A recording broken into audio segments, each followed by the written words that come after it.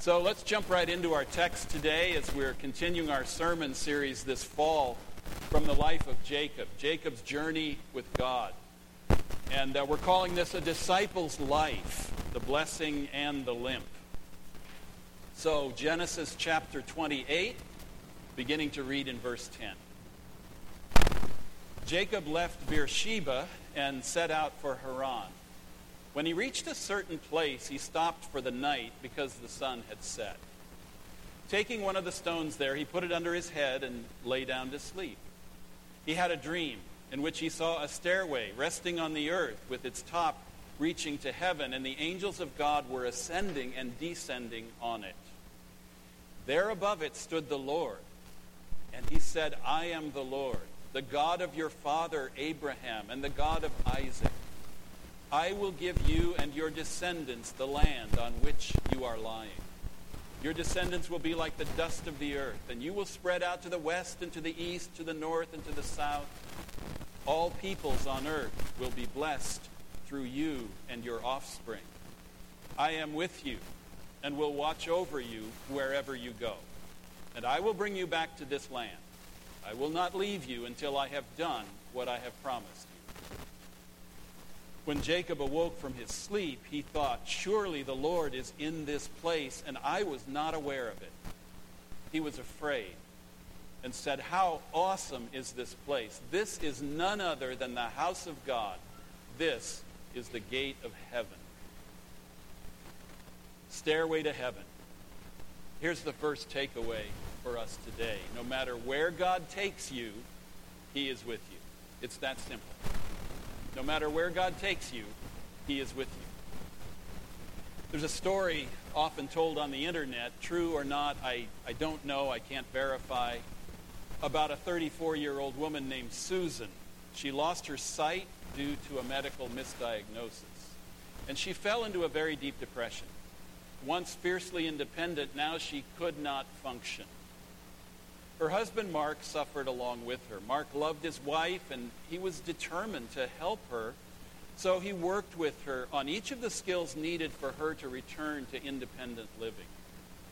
After many months, Susan decided she was ready. She could return to work.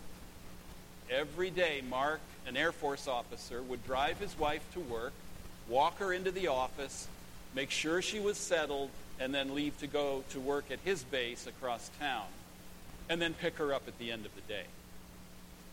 This went on for several weeks. But for reasons of distance, cost, time, it couldn't go on that way forever. Mark told Susan that she would have to learn to take the bus. But I can't ride the bus to work, she cried. I'm blind. How am I going to know the route, the stairs on the bus, the path to take? I feel like you're abandoning me. Well, just as he had done from the very beginning, Mark promised that he would do whatever it took to help her until she felt confident and independent to ride the bus. He helped her with the routes. He helped her to learn the number of the stairs up and down in the bus, the paths to take. And finally, after 2 weeks of practice, Susan faced the journey alone one Monday morning. During the events in our passage today, I think Jacob felt like Susan. He was a homebody.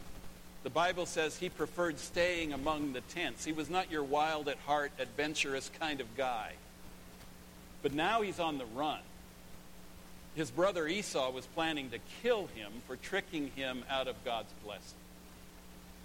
So as a result, Jacob had taken off with nothing but his walking stick and the clothes on his back.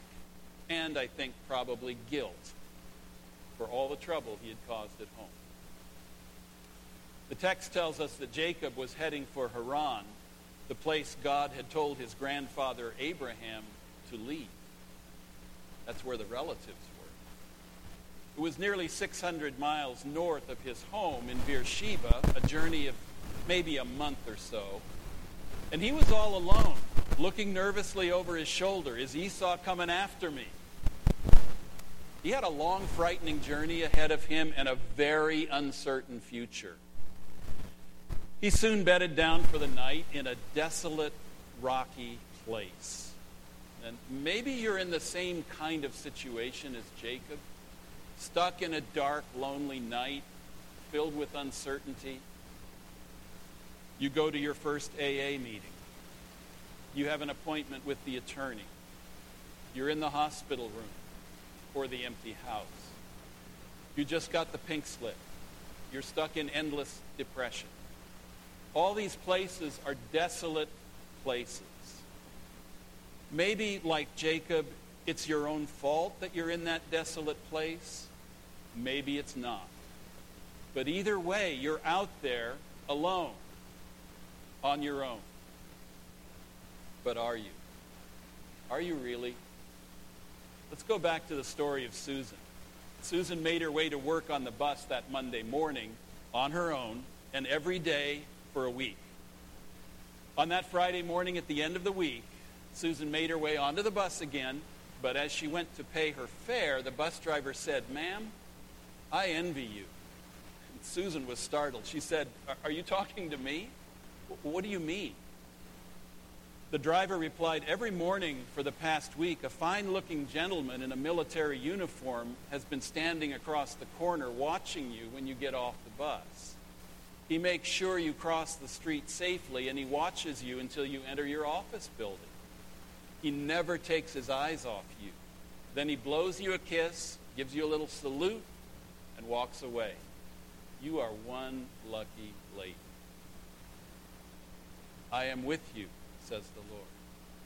I am with you and will watch over you wherever you go." For Jacob, that promise became real on that dark night in a lonely place. He falls asleep on one of the most barren, rocky, God-forsaken places on earth, a hillside that looks like the dark side of the moon. Could there have been a lonelier place on earth that night? Exhausted, he's been on the run, he falls asleep. Then he starts to dream, and bam! God pulls back the curtain of the night, and it's like a celestial Grand Central Station with God at the top of an escalator packed with angels going up and down.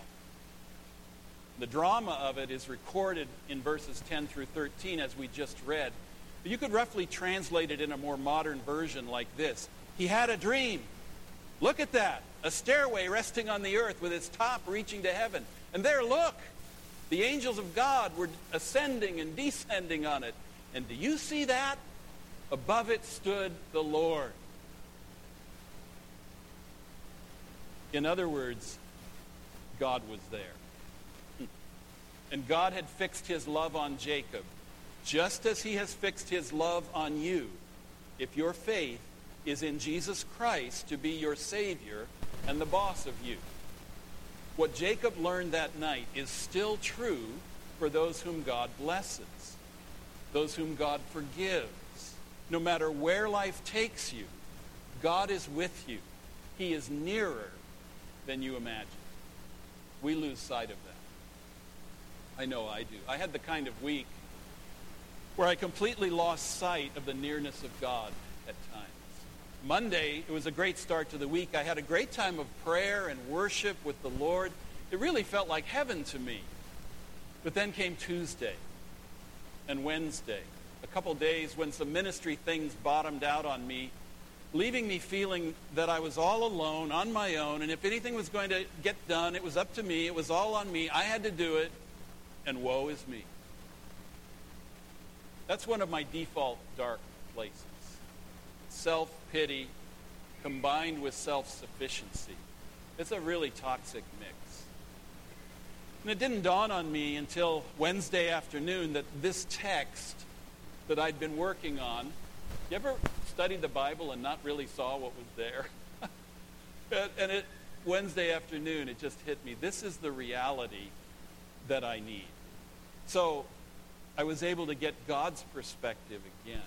But then came Thursday and Friday with a couple of personal mishaps, a broken car window and a leaking washing machine that we got fixed, but neither were fixed right, and they still aren't. Again, I felt like, I'm an orphan in a dark and lonely place. Nobody wants to really help. They just pretend to. Right? You ever done that? And then this morning, I fell down part of our staircase at home. It's a tough week. I feel pretty beat up this morning. And I think you know what that kind of week feels like, don't you? But throughout the week, God brought me back again and again into the realm of greater things and more important matters.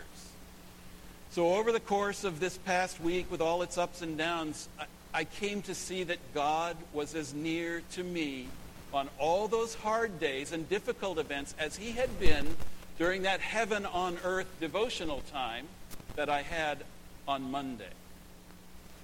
And among other things, I'm now convinced that he was preparing me to know what I was talking about when I preached this message. I already thought I knew what I'd be talking about. Well, I didn't. I didn't. And he was preparing my heart to receive once again the comforting truth that no matter where life takes me or what life does to me, on any given day, God is always near, so close by, much nearer than I imagined. I really do think there was an angel or two that caught me on that staircase this morning. It's like the scripture says, there is one who sticks closer than a brother, and that one is Jesus.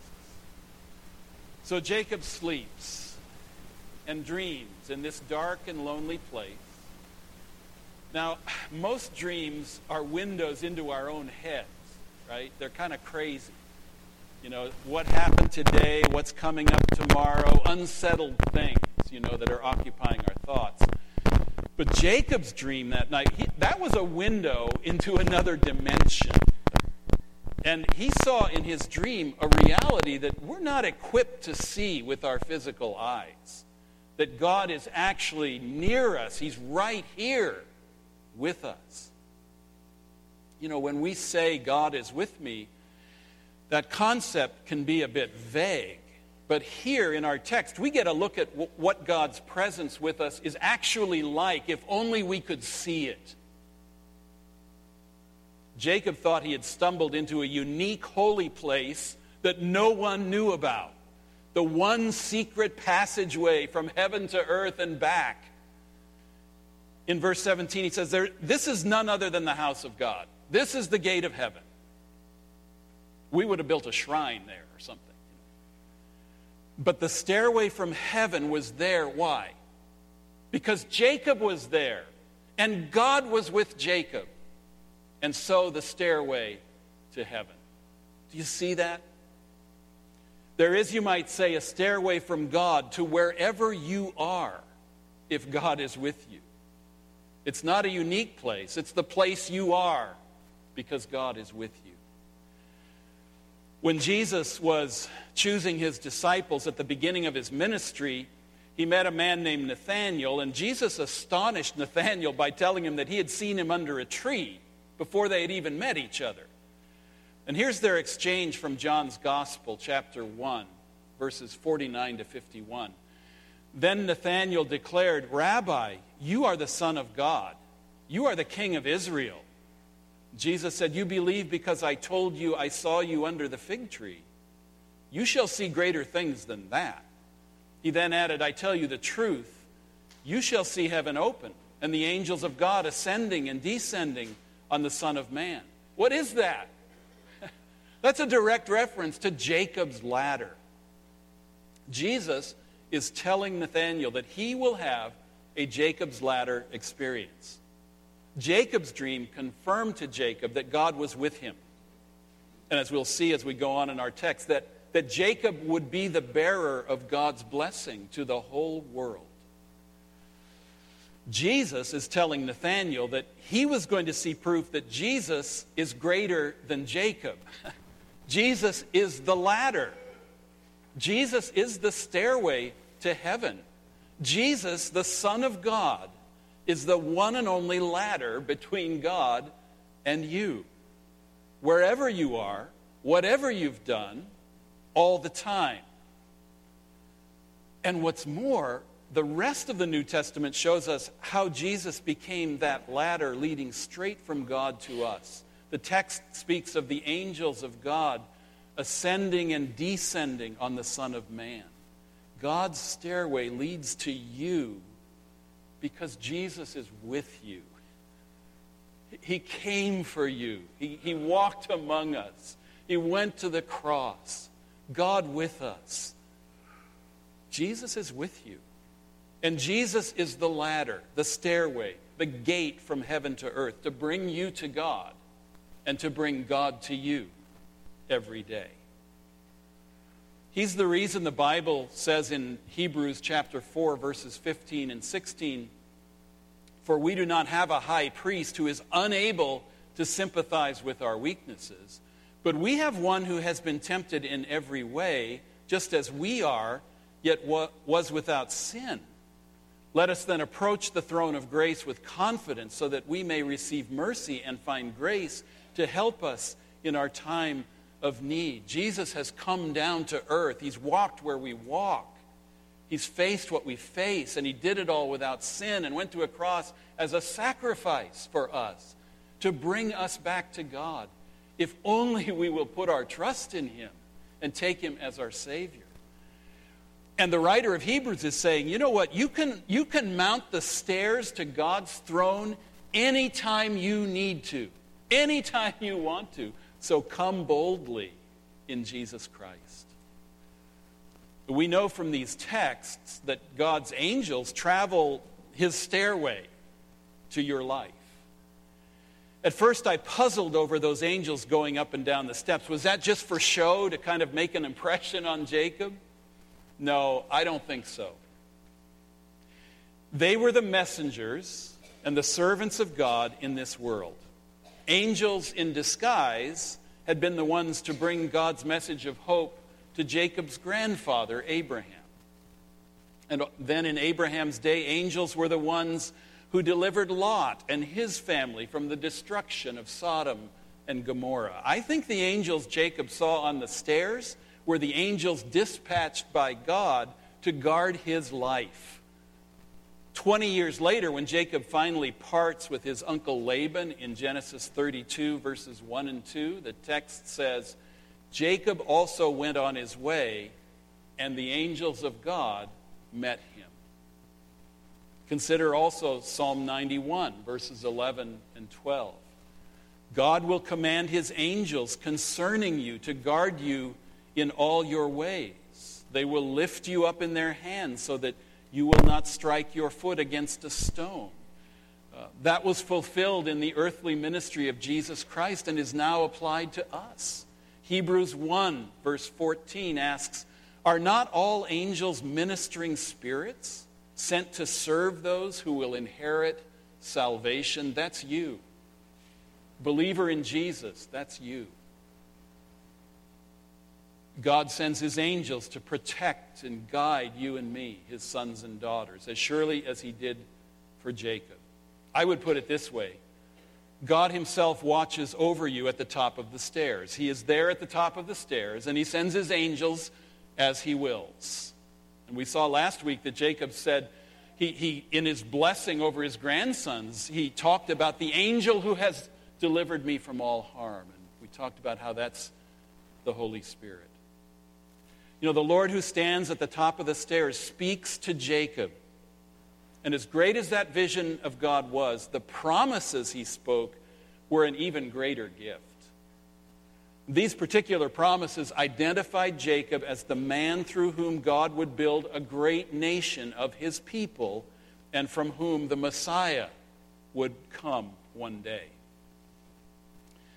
I want you to notice God's promise then in verse 15. "I am with you and will watch over you wherever you go." Just as it was for Jacob, God's promises are our refuge and our strength. Throughout our lives, this is the promise of God that will sustain us. "I am with you." It's the great covenant promise. "I am with you and will watch over you wherever you go." The first phrase, "I am with you," promises God's presence, while the second phrase, "I will watch over you," assures us of God's protection. If there is a more often repeated assurance in the Bible, I can't think what it is. "I am with you," says the Lord. "I am with you. I am with you." It is what God told Jacob's father, Isaac, and it is what God would tell Jacob's son, Joseph. It is what God told Moses when he sent him to deliver Israel from Egypt. And it is what God told the children of Israel when he led them out. I am with you. It is what God told Joshua when it was his calling to take hold of the promised land. It is what God told Gideon when he faced a Midianite army too big to count. I am with you. It is what God promised the chastened Israelites in their exile. I am with you. It is what God promises you in the blessing he first gave to Aaron to pronounce over the people of God. The Lord bless you and keep you. The Lord make his face to shine upon you and be gracious to you. The Lord lift up his countenance upon you and give you peace. It's what Jesus promised his disciples as he returned to heaven. Surely I am with you always, he said, to the very end of the age. It's what the Apostle Paul promised us in Romans chapter 28. For I am convinced that neither death nor life, neither angels nor demons, neither the present nor the future, nor any powers, neither height nor depth, nor anything else in all creation will be able to separate us from the love of God that is in Christ Jesus our Lord. Can I get an amen? I am with you, says the Lord. And there's one more great promise from God in verse 15. He says to Jacob, and I will bring you back to this land. It took 20 years. But God did bring Jacob back home. Many years later, Jacob would die in Egypt, but his sons brought Jacob's bones home to the land God had promised him. And just as we have a better staircase than Jacob saw, so we have a better promised land, don't we? Heaven. A home that Jesus is preparing for us, for all who trust in him. We have this promise. No matter where life takes you, God will bring you home. For us, it is the new heavens and the new earth where life runs in the rivers and grows on the trees, and light never again gives way to the night. That's where we're headed. I think we all have a yearning for a home we have not yet found, don't we? C.S. Lewis wrote, if I find in myself a desire which no experience in this world can satisfy, the most probable explanation is that I was made for another world. Have you ever felt that way? That you were made for another world? I have. I know you have. We were made and redeemed for another world. So no matter where your journey takes you in this life, no matter how desolate or lonely or far from home, God is with you. Follower of Jesus, God is with you, and God will bring you home. The way Jacob responded to his dream is an important part of this story, and we're going to look at it very briefly. It leads us to the other takeaway for us today. How are we going to respond? Well, here it is. Vow that the Lord will be your God. Vow that the Lord will be your God. In verses 18 through 22, Jacob builds an altar and makes a vow. So first the altar. Early the next morning, Jacob took the stone he had placed under his head and set it up as a pillar and poured oil on top of it. He called that place Bethel, which means house of God, though the city used to be called Luz. So Jacob takes that stone pillow upon which he had somehow managed to sleep. I don't know how he did that. He must have been dead tired to sleep not just like a rock, but on a rock. That's not easy. And then he even managed to dream. Well, he turns that stone pillow into a stone altar the next morning when he wakes up. He sets it up as a monument to the Lord, which would serve as a reminder of what happened in that place, what God had said, and what Jacob was about to say in response. And by the way, there's a link in verse 18 to a hymn we sang last Sunday. So let me just click on that link for a minute and go down a side road for a minute. The hymn is Come Thou Fount of Every Blessing. When I was a boy growing up in our little country church in Northern California, our new pastor loved that hymn. And when we had a hymn sing, he said, Let's sing something that everybody knows. Come Thou Fount. Well, of course, nobody knew that hymn. I'd never heard it before. Everybody knows, Come Thou Fount. Yeah. I didn't know it. I didn't know it until he made us sing it all the time. I noticed that new people would look at each other puzzled when he would call for Come Thou Fount as a hymn that everybody knew. He kept doing it his whole ministry. The point of my mentioning this hymn here is the opening line of verse 2. Here I raise my Ebenezer. Have you sung that like a dozen times and you didn't know what that meant? Here I raise my Ebenezer. As a kid, I thought, what's an Ebenezer? Do I have one? How do I get one? Nobody explained it to me. So what's an Ebenezer? No, it's not Ebenezer Scrooge from Dickens' Christmas Carol. Ebenezer means, in the Hebrew, stone of help. It's very simple, stone of help. That's what it means. It's a way of saying, here I'm setting up a stone monument as a tribute and a reminder of God's help. That God met me here. That God helped me here. Let me not forget. Let this stone remind me and tell others about God's help. That's an Ebenezer. So, next time we sing that hymn and we sing, Here I Raise My Ebenezer, you'll know what it's talking about. It's about raising up, setting up a stone of help. Okay? Now, we don't build physical stone altars anymore. Maybe some of you do. I don't. But I begin to wonder whether maybe we should in some way. Maybe that's one reason we forget how God has helped us. What would it mean? What would it look like for you to build altars, stones of help, as reminders of how God met you, how God helped you? Could be a plaque on a wall, a piece of art in your home, a tattoo on your body, a journal entry you write down, something simple you draw, a pile of rocks in your yard, something you would see. And it would remind you how God helped you, that Jesus has done great things for you and will never leave you nor forsake you. It's a stone of help. So first Jacob builds an altar and then he makes a vow. Verse 20. Then Jacob made a vow saying, if God will be with me and will watch over me on this journey I am taking and will give me food to eat and clothes to wear so that I return safely to my father's household, then the Lord will be my God. And this stone that I have set up as a pillar will be God's house. And of all that you give me, I will give you a tenth. Is it just me, or does that vow sound like Jacob is still hedging his bets? Did you catch that? If God will, then I will. Knowing Jacob, that sounds about right. Keeping his options open. What about you? Given God's great promises to you, fulfilled in Jesus, the stairway to heaven, will you vow that the Lord will be your God? Or will you hedge your bets and keep your options open, just in case God doesn't come through and you have to take matters into your own hands? That's the way of Jacob. It's often been my way. Will you vow that the Lord will be your God? Will you vow never to forget how near God is to you because of Christ? Will you close your eyes often and remember, visualize how near are the stairs of God?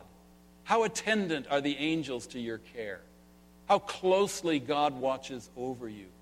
How Jesus is God with you, and the Spirit is God dwelling within you? Will you remember God's promise in all your most desolate places in life? I am with you and will watch over you wherever you go. Will you vow to give God the credit for all the care He shows you, for the food and clothing He provides, for the safety of your journey, for His presence in times of trouble and danger? Will you give Him the glory for always being your spiritual home? You're never homeless. You have a spiritual home. For the promise that one day He will get you home. He will bring you to that bright land He has promised and is preparing for you. Will you vow to give God a tribute, a tithe, a tenth from all that he has given you? All this, this is what will help you to not forget, but to remember. All this so that you will never forget that all the blessings of your life, are from him. And that you are indebted, you owe your very life to him. You are indebted to his love for you, which sustains you, and that he is your king. Or will you hedge your bets and say, if God will do this, then I will do that? What will it be? Amen?